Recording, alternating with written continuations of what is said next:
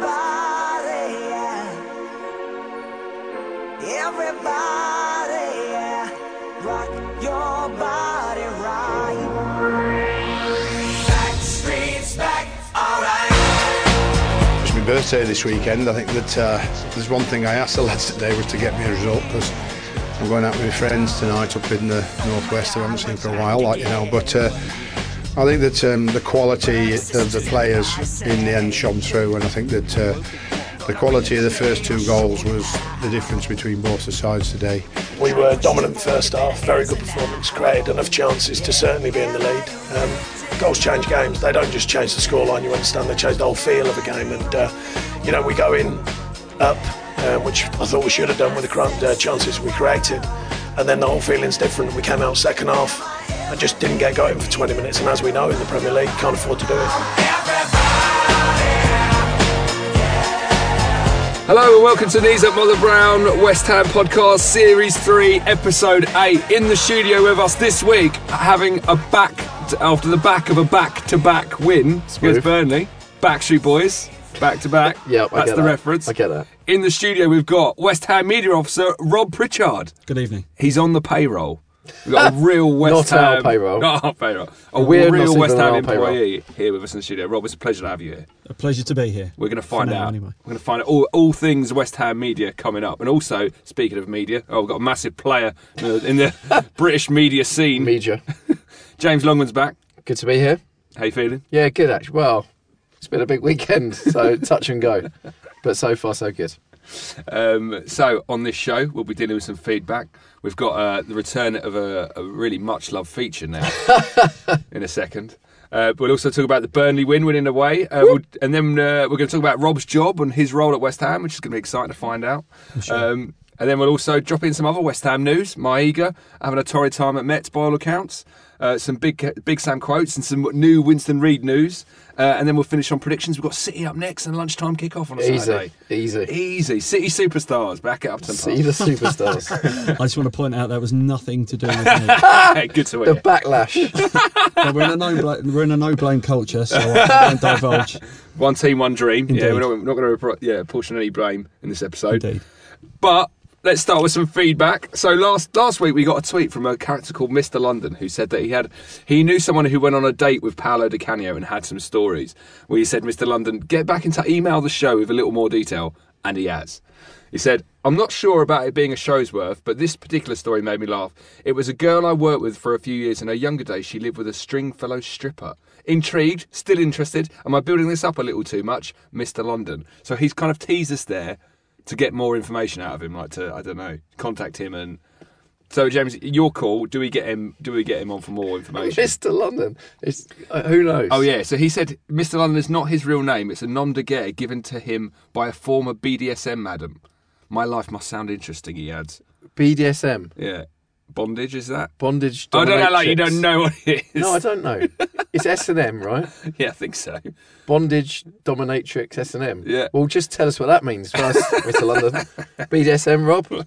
Any ideas? I mean, this is... Well, lots of words for the first time ever, I think.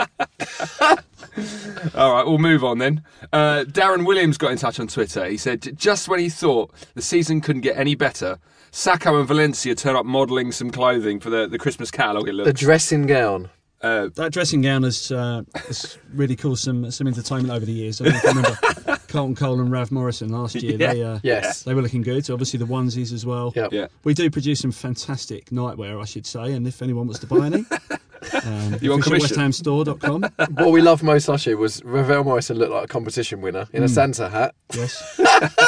And the onesie was a talk of the podcast for about 3 months. Some in fact, time. we're still talking about it. Yeah. I do believe the onesie's back. Is it back in stock? in a different style, I think, this year. Oh, really? So, Oh, wow. Get in early, because I think they sold out before the Christmas rush. That's right, last they did. Season. I remember getting the email that they were back in stock. And I mean, that was what a in day. January, wasn't it? What a Because that day was in that January because we're having a torrid run and we got the news that the onesies back in stock. Well, that, if anything's going to cheer you up after a 6-0 defeat in a semi-final, it's that news, isn't it? Christmas came early, January early, and Sacco in his dressing gown. Yeah, looking good.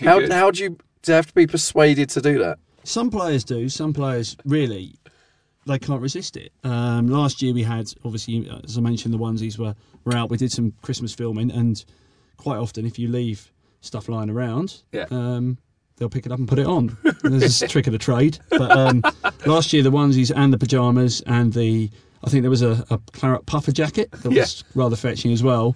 We hung them all on a miniature goal and did some question and answer stuff with them, and didn't have to ask one of them to put it on. Really? Yeah.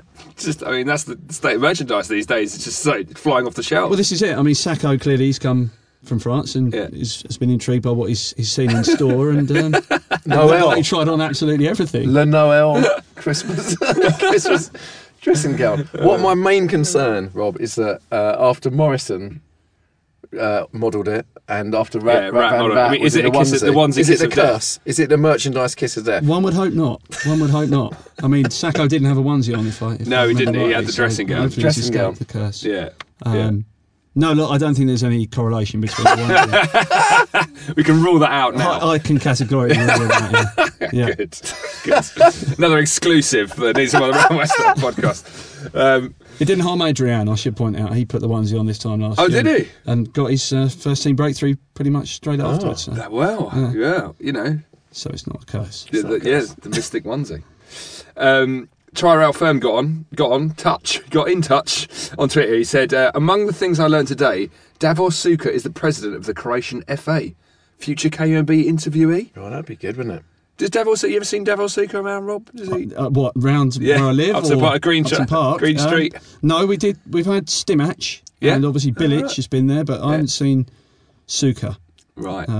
Unfortunately. Yes. He was a hell of a player. Yeah, he was. For other clubs. Yeah, I know, it's such a shame. I always remember he had quite a long face. Yeah. I think he's got a long face. Like a tapered chin. Yeah, a pointed chin. Yeah.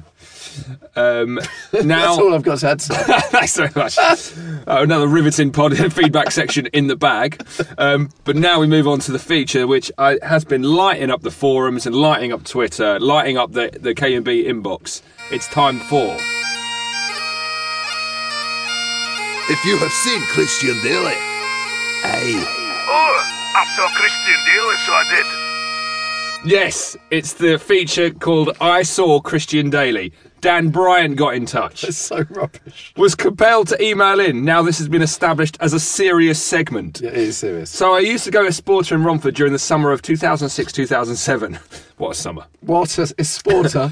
Specifically, they were the glory years. Specifically, it was post the FA Cup final season. Christian Daly used to go on every Friday and take the Tidro class like an absolute pro. Looked like the only bloke in there, which sounds about right. All summer long he was in there with the lasses, giving it his all. Explains why so many people have seen him in Romford Sainsbury's.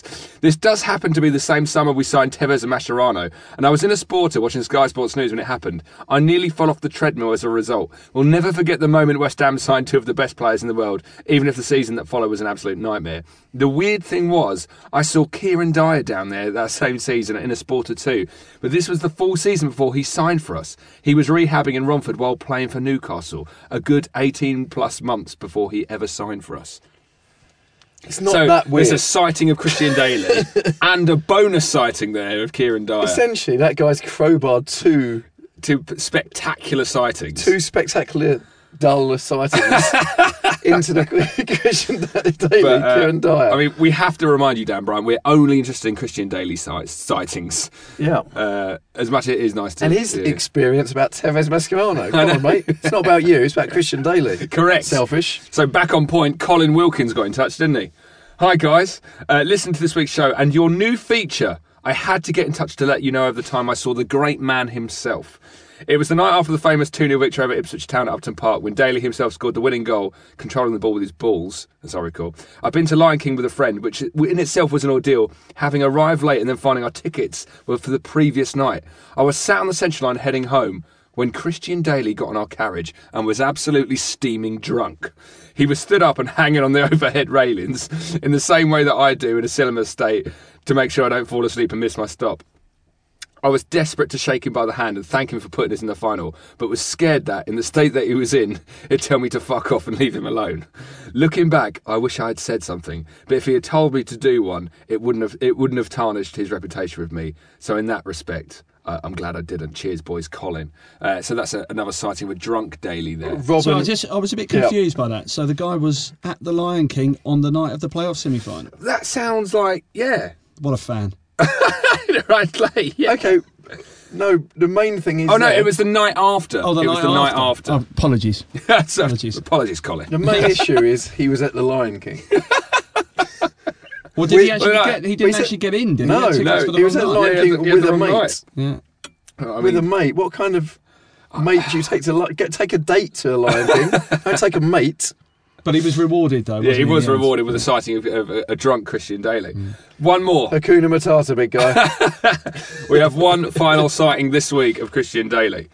Neil Fairchild, who used to run Neil on West Ham. He's missed. He's missed. He's been in the show a couple of times. He tweeted to say, a couple of years ago, I saw Christian Daly walking down Brentwood High Street. Let me know if you need anything else. Well, another great sighting there of Christian Daly. There's more to the point. You know, not a long-winded story around about the Lion King or being in Sainsbury's and a sporter and stuff. To the point. That's why we like Fairchild. Yeah, that's it. Good lad. If you've seen Christian Daly and you want to feature in the section of the show called I Have Seen Christian Daly... Well, you're missing something, because Rob has a little tidbit for us. Go on, Rob. I can probably trump all of those. Hang on. Now, Christian Daly has I don't know if he still does, because I haven't... My memory is not a recent one. But...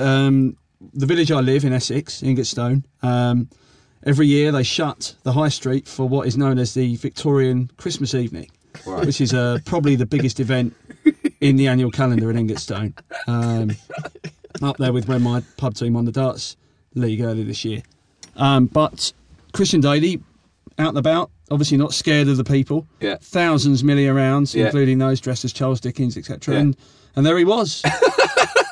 Walking through the fake snow past a chip shop, bold as brass. Really? I can imagine he had a Dickensian skip in his step.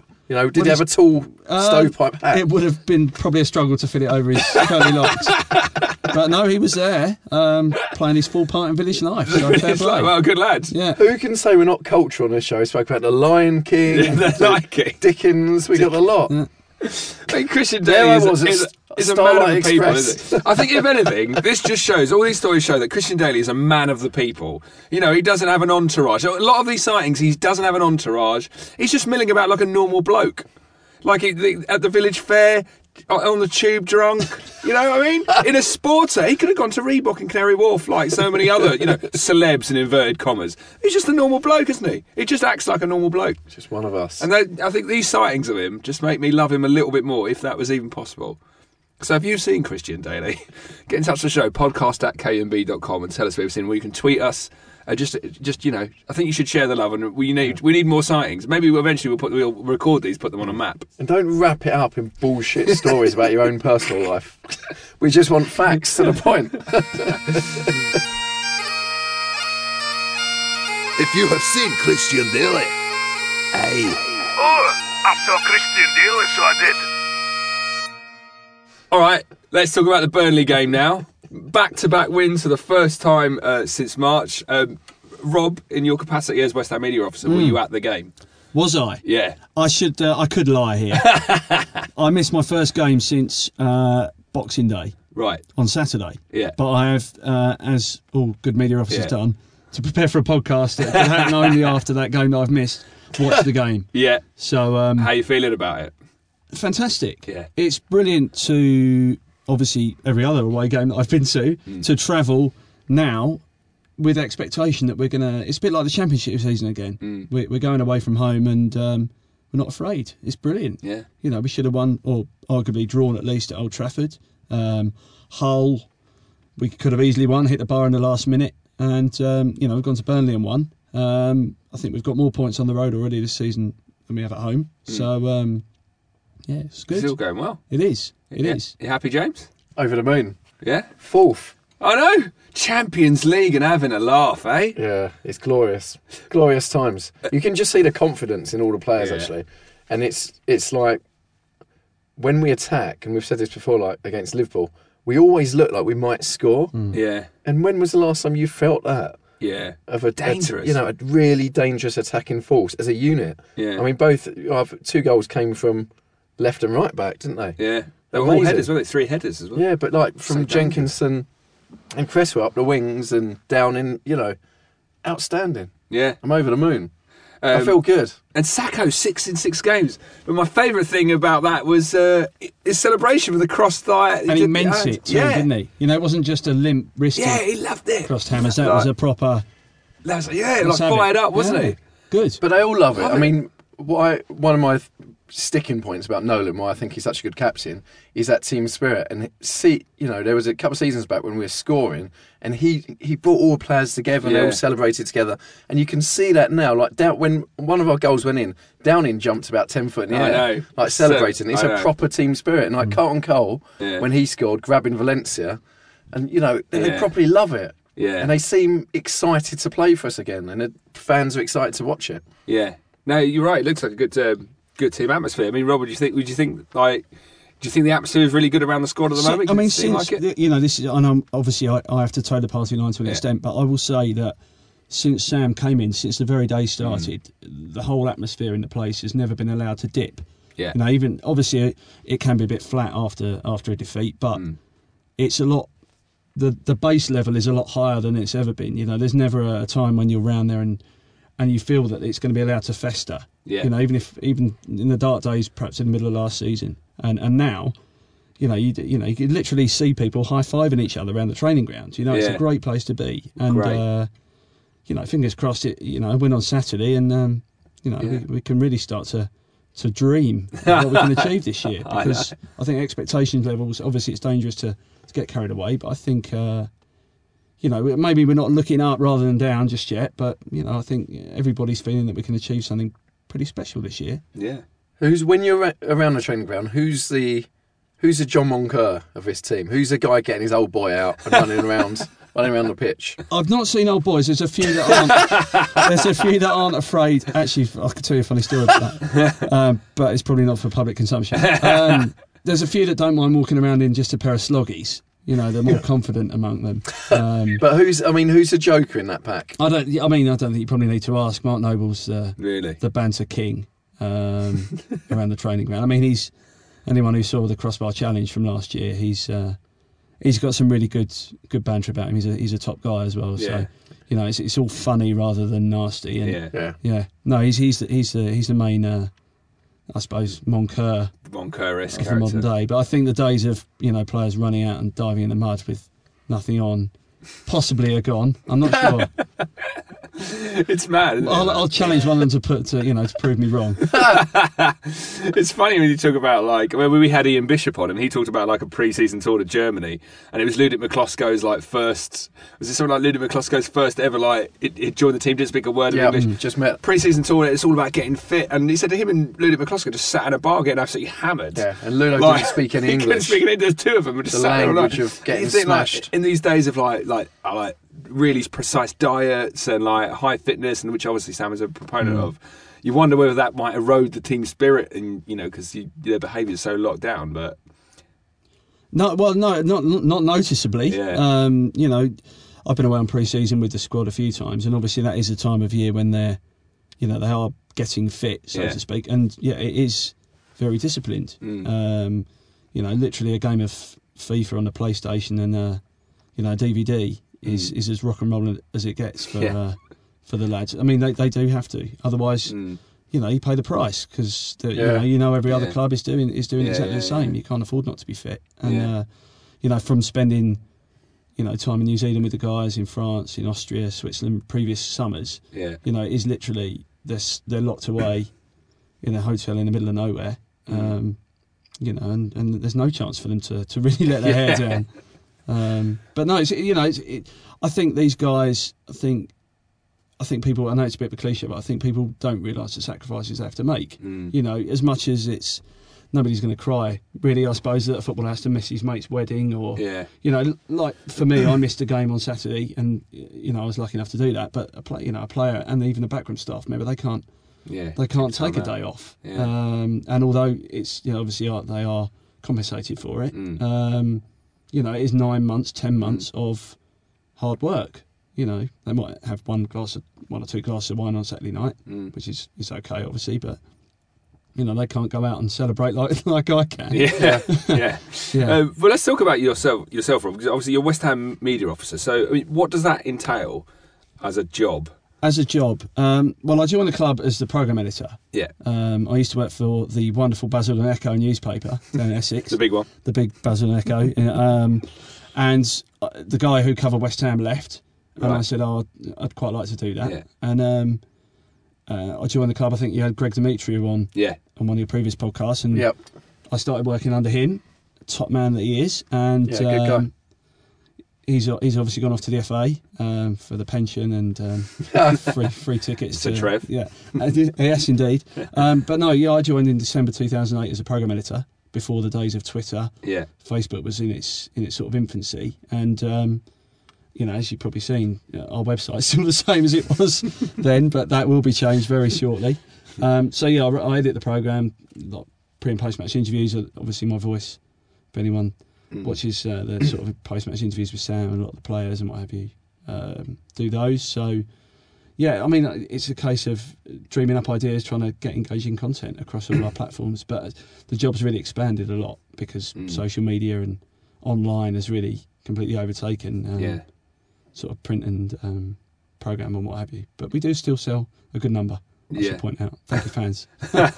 So, I mean, is it a challenge? Is the challenge now for you to kind of get West Ham as a kind of brand all over the world and like maximise all those different essentially. Yeah. And who's doing it well at the moment? I know like Man City have like the tunnel cam and that. I mean, I mean it's a question of Man City obviously have got a great resource, and teams like Liverpool, Chelsea and Arsenal have had their own TV channels previously. It's a model that I'm not sure, is probably one that's working in the long term on television, but clearly online it's worked for a lot of clubs. We do try and get as much. I mean, obviously when you're losing, it's not so easy. Last year, you don't really want to show players messing about and having a laugh because we do appreciate. Sorry, we speaking as the club. Yeah. You appreciate that people do spend a heck of a lot of money and invest a hell of a lot of time. And if you haven't done well, then the last thing they want to do is see players messing about. I mean, obviously, you do want to try and entertain because that's what it is. It's a sport and it's entertainment. But hopefully this year we can have a bit more fun. Yeah. Because clearly the lads are having fun on the pitch as well. Yeah.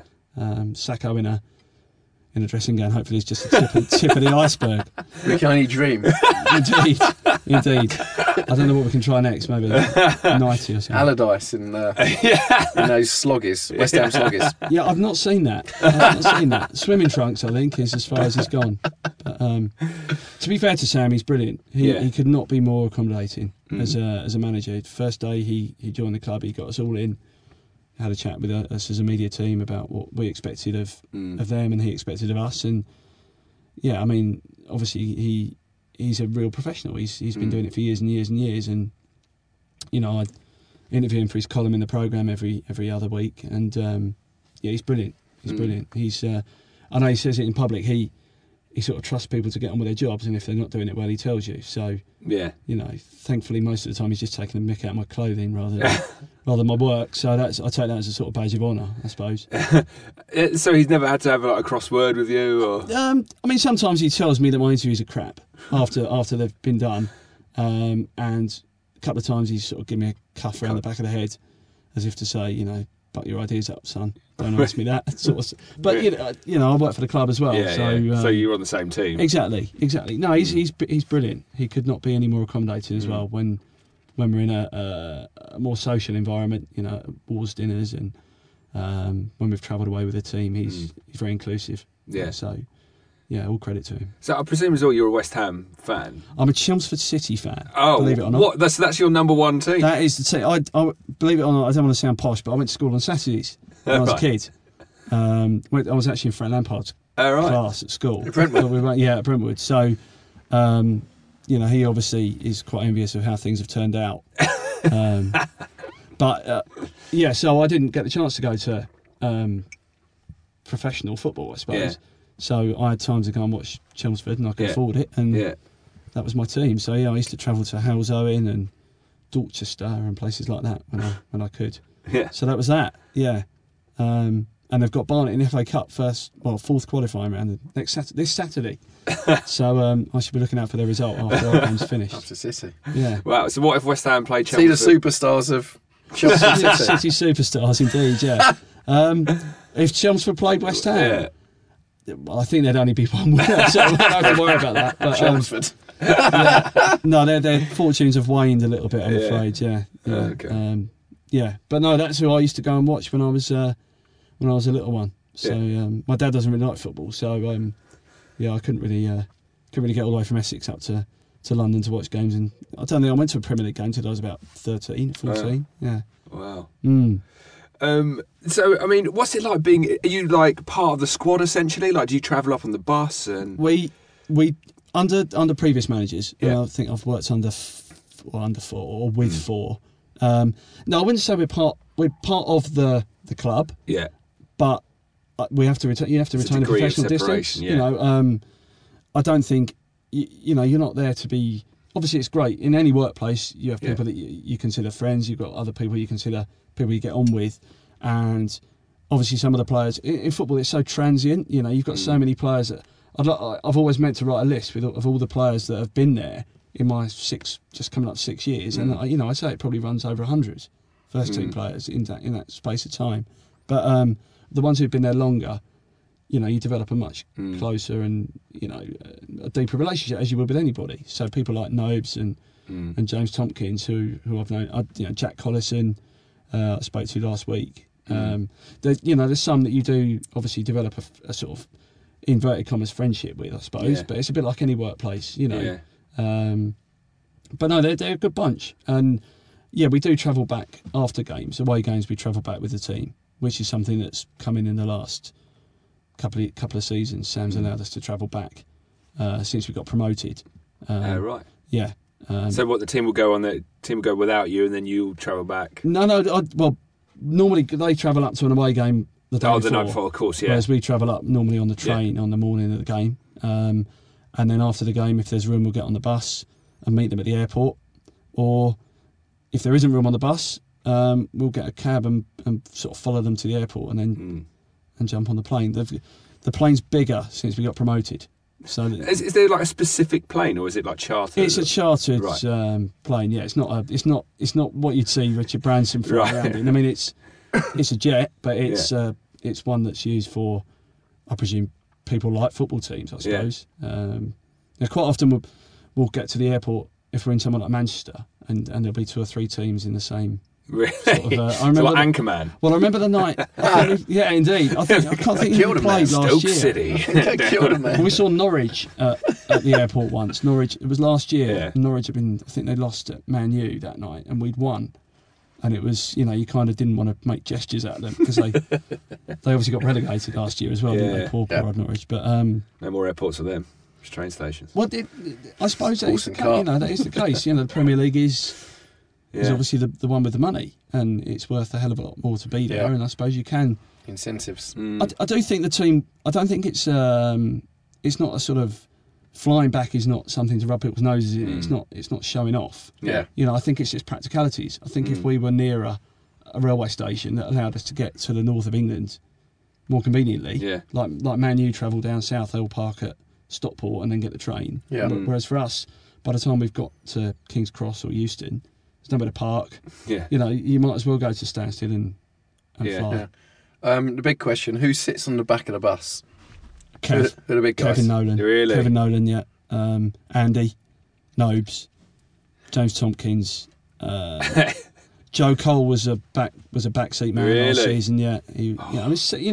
As you'd expect. Like the All Blacks or like any team, the seniors take the back. I like that. Yeah. It never changes from school, does it? No. The cool kids sit at the back. Carlton Cole's normally somewhere near the back. Really? Yeah. I mean, you can hear him. You could probably sit on the roof of the bus and you better hear his laugh. He's the life and soul of the party. Yeah. Well, I remember Cardiff away last year when we won 2-0, and I think it was Andy Carroll Instagrammed a picture of them all on the train, on the tube. I took that picture. Yeah. Really? I took that picture. That was Adrian's that? phone. And we were on the bus at the airport. They have those buses that take you from the terminal to the plane. And it was funny because we I think, Adrian said, can you take a picture for Twitter? Yeah. And he tweeted it. And there was this mass confusion over how we got on a tube within an hour of the game finishing in Cardiff. It's conspiracy. Yeah. But no, it was on a bus. How funny. At Cardiff, I presume it must have been Cardiff Airport. Yeah. That's a great Who win, would you that. say are Kickstarted. the really good kind of social media players that are at West Ham? Well, I think Adrian on Instagram's really... Well, He's Adrian's good on Twitter, Adrian's isn't on he? Twitter. I mean, I think kudos to Adrian because obviously he does it in 2 languages as well. Which is, Like so he's, Fabregas does, doesn't he? Adrian's brilliant. I don't know if anyone follows Alex Song on Instagram. Seen some some of his multi-outfits. Alex, I mean, obviously I was aware of what a fantastic player he was before he signed for us, but I would also say he's a lovely guy as well. He's obviously been quite a put upon in his career in that was captain of his country, or he's captain of his country. He played for Arsenal, Barcelona. So clearly he's done a huge number of interviews, but he's very patient, he's very polite, and gives you good insightful answers, which is all we can ask for. But I'm intrigued by who takes that picture every morning. The front view, side view that he puts on Instagram every day. Yeah, that's a question that needs Is it the milkman or is it? That's a good point. I haven't thought about that. Yeah, so I mean, what's his outfits like around the training ground? Are they equally as mad? Oh, well, I mean, He wears that out. He wears that Wow. to training. Yeah, I think the fascination's worn off already. Really, because people just obviously- normal, don't even it's accept just- Baton Island anymore. No. I mean, not at all. He comes in. I think it's just accepted that he's going to be wearing something eye-catchy. Yeah. Yeah. Do you know how much of that do you think? I always think if you like, he's obviously an amazing footballer, international class footballer.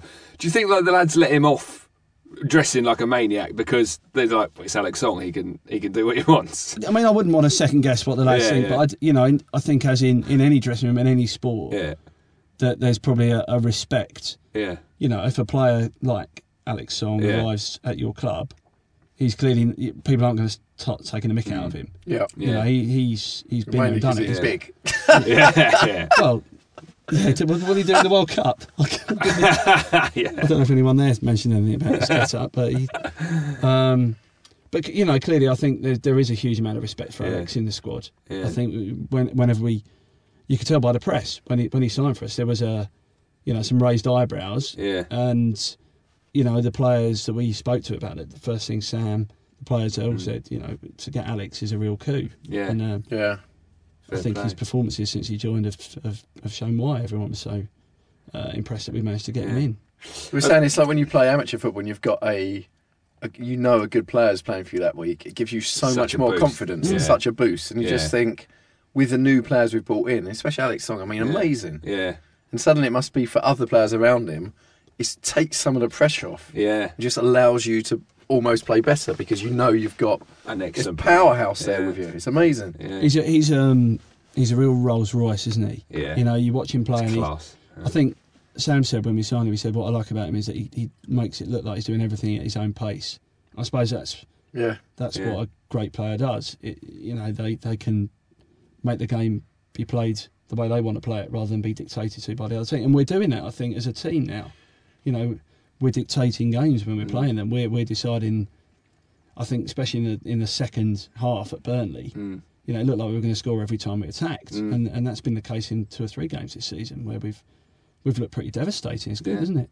Absolutely, yeah, definitely. I mean, I think a lot of that's to do with the new signings. Remember when we had Greg Dimitri, who we mentioned earlier, he said one of his favourite things about the job was when a new signing comes in, because often, as a media person, you're the first, you're there when that player comes in. And, I mean, what are your experiences like with some of these new breed over this summer? Well, I remember when we signed Andy Carroll, when we got him on loan. Yeah. Obviously, at the time, that was a huge story. Massive, yeah. We got the most expensive English footballer that ever set foot on this planet. To sign for West Ham. And I remember being in the office and Sam was in there waiting for the deal to be done. And you could just see the excitement in his face. Yeah. But getting back to this summer, I remember, obviously we do get tipped off to prepare something for the website and, get ready to interview them and what have you. And when we found out about Sacco, obviously, I like to think I know a little bit about football, but I'd never heard of him. Yeah. No, never heard of him. So went on YouTube and watched his video and there was I'm not going to say, I expected him to score 6 goals in 6 games and be the new Pele, but you could see that he had a bit. You know, there was a few clips of him, you know, streaking away from defenders. One where he shoulder barged a centre half and he went flying, and then he put the ball in net. So to sign him was, you know, there was a slight sense of excitement that we had this unknown quantity, and he's come in and really hit the ground running. I suppose Enna as well, with him playing the World Cup. But in general terms, it's always exciting. You know, I know supporters are always excited by names being bandied around. I mean, I must admit I'm not really one for speculation, because obviously I know Moose, and Moose links us to every player on earth. Yeah, but he links us every player about 8 days afterwards. Afterwards. Yeah. He's just reporting who bought Song. Poor old Moose. I love when he updates on the results that everyone knows about 2 hours before. And he puts like half-time results up when the second half's 20 minutes in. I shouldn't have brought Moose into this. I'm sorry, Ian. Friend of the show. He's a lovely man. No, but there is an excitement in the office, and then we sit next to the marketing department, and clearly there's excitement there in that whenever we sign a new player, it's going to spark some interest in shirt sales and what have you. Which without being cynical, it's a vicious circle in reverse. It's if you buy better players, you win more games, you make more money. You buy better players, you win more games, you make more money. And the cynic, obviously I'm a football fan. I got into doing this because I absolutely love football. But when you work on the inside of it, you realise that money does make the world go round in every business. And this year, I think we're reaping the rewards of the chairman really digging deep in the summer. We spent a lot of money. When we signed Valencia for 9.5 million or whatever the report, I don't know if that's, probably shouldn't say, I don't know exactly how much he cost. But there was fans, sort of raised eyebrows. We're spending this amount of money on Enna, we've spent this amount of money on Matt Jarvis, we spent that amount of money on Andy. But really now, 12, 15 million pounds isn't a lot of money for a team that wants to finish in the top half of the Premier League. And that's what we want to do. So, I think we only sold one player for a fee in the summer, and that was Mo Diarmi. And, I think the net spend was, 30 million pounds or something like that. So, it's exciting times. Yeah. You must know about quite a few near misses, players-wise. There's a few stories that I've written of players that we've, West Ham United are delighted to announce the signing of, and it doesn't happen. I know you can't mention any names, but do you know, my mind's gone blank. It has literally gone blank. Yeah, that's convenient. There must be one. There must be. This is a real coup for West Ham. God's honest truth, my mind's gone blank. There's a few that have signed for other Premier League clubs, but no one. I don't think there's any that I've written. And then I thought, were you there for the Ida Good Johnson, wasn't it? Because the rumour was he was there, he did his medical, and the deal was just about to be announced when suddenly. I think I was working at the club then. When was that? That was under Gianfranco Zola, wasn't it? So I would have been at the club then. He still gets linked with us. About 67. Yeah. No, but there's been probably half a dozen times where I've had a story written and it's just not happened. Wow. How does it? I always wondered, how does it work? So you write the story. Who tells you? Okay, it's done. Who tells us it's done? The club secretary is the one that does the paperwork. But then we won't make anything public until the board have given us the go-ahead. Right, do it. It's not it's not everyone sitting around a fax machine, is it? They always say they're waiting for. Greg said it. I think it used to be. I think faxes are still involved. Yeah, he said that years ago. It's astounding. I know. But I get the feeling most of it's done, obviously, digits by email now. Because we used to at when I worked at MTV with Donna Mayer and Richard Blackwood on a show called name dropping. I know all the big names on a show called Selects. You could call in and ask your favourite songs to be played. And it wasn't just you call in. This was before email as well. You could call in, or you could fax us. And on fax machines, pretty much every fax would be like an advert trying to sell something, and then occasionally you'd get a fax with a song request scribbled on. I thought, who owns a fax machine to fax in their request? Days before PPI calls, weren't they? Faxes offering to clean your windows or something. Just imagine Allardyce and a team sat around this fax machine and something coming through. It's another request for MTV Select. They've got the wrong number. Richard Blackwood doesn't even work here. I'm not 100% sure. I think because they like to have original documents. I'm not 100% sure, but at the deadline in the summer, I think we got quite close with. Sorry.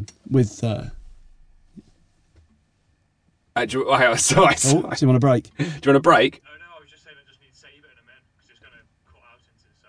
All right, sorry. Do you want to finish your point? You sure? Yeah. But talking about transfers going to the wire, we had, we signed Morgan Amalfitano. I think there was only 10 or 15 minutes to go until the deadline, which meant we had to go to Domino's for some pizza, which Sam came in and helped us devour. But no, it is exciting. Were you at the ground or was that Chadwell Heath? No, I was at the ground. We were sat at Upton Where's Park. Domino's? There's a Domino's just down the Barking Road. Oh, right. Yeah. There's so many interesting things you could be asking, and you're like, where's the Domino's? I think it's just over the road from the central pub, I think. Where's that horrible chicken you got round the corner before we did the end of season awards? Yeah. Some great fast food. They delivered, so that was perfect. Yeah. Thanks, Domino's. Other pizza varieties are available. Near West Ham.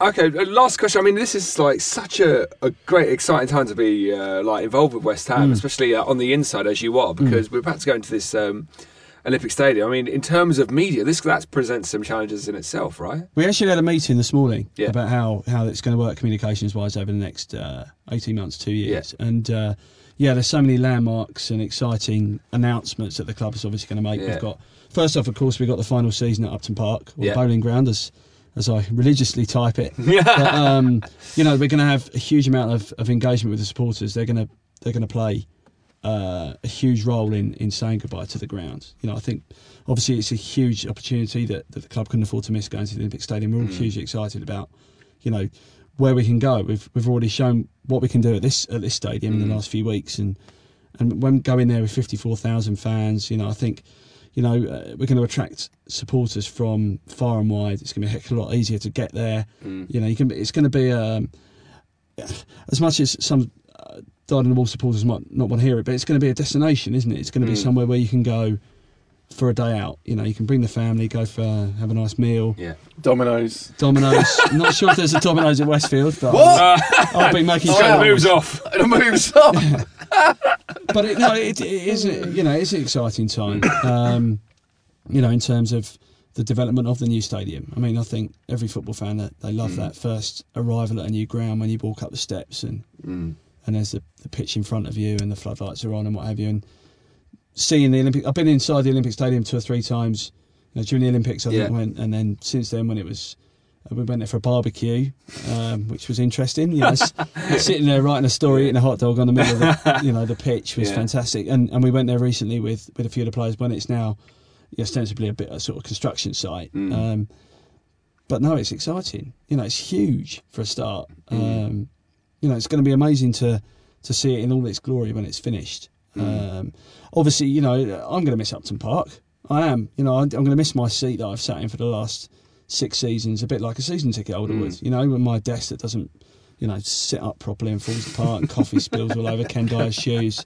I'm going to miss that because the sound inside the stadium is fantastic, isn't it? When the Liverpool game, it was when Amalfitano scored that goal at the end. It was the roof went off. Yeah. To think that we're now going to have 50% more fans inside the stadium. Imagine it, yeah. And the way the roof's being designed is to keep the noise in. It's going to be something special, isn't it? A big night at the Olympic Stadium, or what it's going to be called. I presume it's going to have a different name. Something we can all relish. The Domino's, we could call it. In America, you can get Domino's delivered to your seat in sports stadiums. Can you really? Yeah. Let's hope that never happens here. I think that there is what they call. I think they call it dynamic catering or something. Yeah. They do that in American stadiums where you can use your mobile to order things delivered hot dog and chips to your seat. Nando's. But obviously at the moment, as everyone knows, getting a mobile signal inside Upton Park is difficult. It's a challenge, but obviously the new stadium, hopefully with technology having moved on, things will be different. I mean, there's been a kind of drip recently of new images of the stadium and what that's going to look like. I imagine you've been privy to like much more, graphic imagery of the stadium. I mean, how excited are you about what you've seen? And do you think supporters are going to in all honesty, the new imagery is about as much as I have seen. Oh, okay. And the stuff, you obviously would have seen recently the launch of the corporate Club London areas, and there's a few more CGIs seeing the whole site and how it's going to look inside the Olympic Park. And no, I haven't seen anything more than that, I'm afraid. But no, it is exciting to see the way it's going to look. West Hamified, I think, is the phrase that we use. Obviously it is going to be a multi-use stadium, but it is, the vice chairman, the chairman have made it very clear that it's going to look and feel like our home. I think, from the Stars' point of view as well, you want to feel like you're going to work like we do now, going to work at the bowling ground. You feel like the walls are painted claret and blue, and I walk past Bobby Moore's bust every morning when I'm walking up the stairs, and I think there are some really exciting plans afoot for things that are going to be maybe exhibited at the new stadium. Talk of museum style bits and bobs, so that the fans will be able to see the history of the club when they're there. That perhaps at the moment, there isn't that capability. So we're going to have a lot more space to play with, and sounds good. Well, just quick last question, the one that everyone wants to know. Remember the old West Ham Museum with the robot Glenn Roeder? Is that still in the basement? I haven't seen it. There's a couple of guys, I don't know if you know Steve Marsh and Stuart Allen. There was a couple of super supporters who I owe a lot to in terms of supplying of images and other archive stuff. And I know they've been and archived everything that's in storage. So that's a question for them. I think they've seen things that nobody's ever seen. Wow. Yeah. How exciting would that be? I know. To go in there. I like to think that the Glenn Roeder robot will welcome people to the new stadium. We can only hope. Hello and welcome. You ordered 2 large margarita pizzas. Found a job for him. It's the future. It's like a Doctor Who villain. Davros. Let's close with some other West Ham news. So Modibo Maega on loan to Metz. He's been having a bit of a torrid time. He's been booed recently, James. What's happened to him? Well, look, some people take joy in this. I don't. I think he's unfortunately a wrong player at the wrong time for us. I think if we're in this team, he would have more opportunity and he'd be better. The few times he played well was when we were knocking it around on the floor. He wasn't a guy that was going to get the long ball up to him. And he wasn't a replacement for Andy Carroll. So I feel a bit sorry for him. Personally, I don't take any joy in that. Put it out there. As a bloke, Rob, was he a nice... Modibo? Yeah, I mean, again, his English was fairly minimal when he first arrived from Sochaux. But who can forget that night that he scored at White Hart Lane? I mean, it was... I think we've got a chap works with us, Michael. He's an intern, but he's joined us full time now. But he speaks French graduate. And I remember his interview with Modibo after the game. It was like everything had been lifted off his shoulders. Really? It was completely the smile on his face that perhaps hadn't been there when he was struggling a little bit earlier last season. As you say, you want the best for every player. Mets are sixth in the French league. Those fans, maybe they should be more grateful. Exactly. Yeah. Imagine that. Imagine a club with demanding fans. Lastly, some Big Sam quotes. This is some Big Sam quotes I thought were quite interesting. They were on KUMB.com. He says, the owners have chosen to wait and see how we go. He said, speaking after the 3-1 win over Burnley. We chose to wait last time. We had no problems then, and if we carry on the way we are... Oh, he's talking about his contract, sorry. We had no problems then. If we carry on like we are, we'll have no problem sorting this one out. If there is a turn in fortunes, then I know I've still done a fantastic job for West Ham in my time here. At the moment, the contract is the last thing on my mind. So, this contract discussion is already kind of turning up, James. Where do you sit on the Big Sam debate? Well, it's quite right. It was turned up when everyone was calling for his head last season. They were talking about that. I've always stuck to this point. This season, with a bit of money, he had to prove to us that we could play better football and get results, and he's done that. And if he's done that, I've always said he should have his contract extended like anyone doing a good job should. I don't see any reason even for us to keep discussing it and it to be in the papers. Because I think if you do a good job, you keep your job. That's kind of how it works, and he's currently doing a good job. I mean, the owners always say they assess it at the end of a season, and if that's what they do, then that's what they do. Why keep talking about it? Including you talking about it. No, but what's interesting is people are picking up the fact that he said, I've done a fantastic job for West Ham in my time here. And you forget that he has, because the atmosphere around the club after Avram went down. I mean, you were there. It must have been a difficult time, and the turn in fortune since he's been there. It was horrible, to be honest. I remember we were at Wigan, and you were probably at Wigan too. Yeah.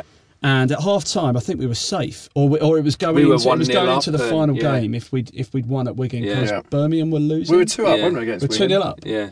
and we were sat in the back row of the press box, and the board was sat in the row behind us, and it was, oh, what's the score there? What's the score there? And by the end of the game, obviously we'd lost, we'd been relegated, and I had to write the story. God. That, you know, It's like writing your own obituary. Isn't well, it? it's horrible. It's a horrible thing to do. It's not a pleasure in the job. You Yeah. know, I think it's the only time I've had to do it. But yeah, since Sam come in, as I've said, I think, you know, I don't want to preach, but I think if you look at the bottom of the Championship now and look at the clubs that are in the bottom half of the Championship, Okay, this is exactly all the of point, them are yeah. clubs that have gone down and they haven't bounced straight back. All right, we came up in the playoffs, and you know, obviously it was, you know, in the playoff final maybe we did ride our luck a bit. I don't think even Sam would deny that we rode our luck in the playoff, but we came up, we've stayed up. Last year again was a bit of a roller coaster because there's so many injuries. Yeah. But I remember being in the pub last Christmas and people saying, "Oh, you know, they know a few people in my village, Chris and Daly's village, no, Just to represent. you know that I work for the club, and fans will sort of say, "Oh, Sam's this, Sam's that," and I think anyone who followed me on Twitter, there's a few sad souls that do. You know, I say, keep the faith, keep the faith. But he's brilliant. He doesn't allow it to fester. You know, he's a football manager. They've got to be a leader, and Sam's a leader. You know, whether or not you like some of the sound bites that you just mentioned there. You know, you can't knock the guy's commitment and faith in his ability. And as you say, you know, he's been tasked with playing better football, and I think the most fans, it seems, reading your site and a few of the other forums, you know, it seems to be that there's a bit more credit in the bank now, which is good. It's a good position to be in. Yep. Yeah, absolutely. I mean, it's terrifying looking at the bottom of the Championship. Yeah. If you think it's Good like enough. Fulham, Blackpool, Bolton are down there, Birmingham are down there. All these teams, you know, all these managers as well that we've been linked with. Wigan, I think, are down there. I mean, when they came to us, everyone would say, "Oh, Ross is the type of manager we should have." Now he's struggling down the bottom. You know, we stuck, or the chairman stuck, and however much they wavered and whatever went on behind the scenes, I guess one day we might know. Yeah. They stuck with him, and it's proven so far to be the right decision. I think when a manager leaves, I mean, I think a lot of football, being a media officer, you're quite often dealing with really simple things that you're asked about. You know, a bit like the Raheem Sterling was tired story that got days and days of content.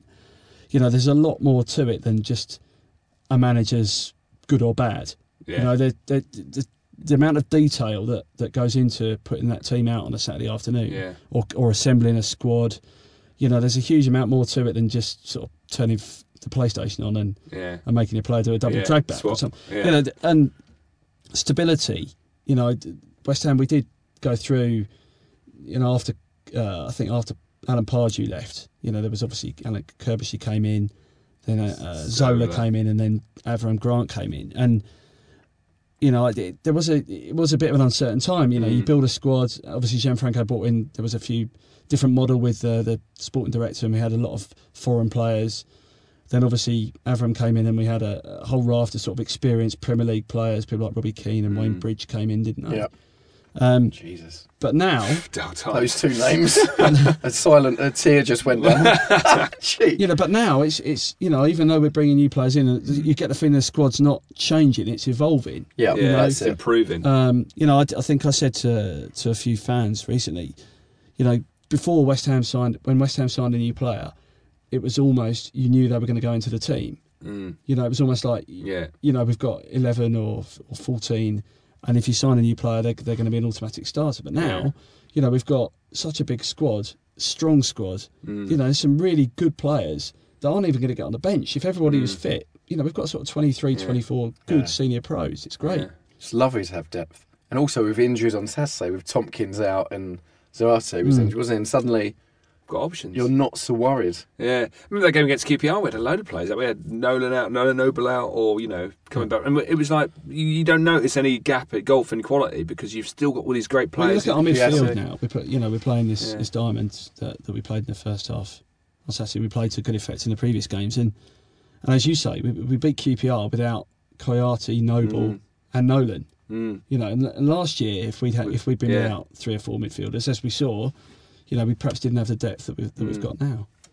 Happy days. Evolved. Yeah. Good word. Well, we have. Let's hope we continue to. Let's move on and talk about this weekend. Saturday lunchtime, 12:45, the Bowling Ground, City at home.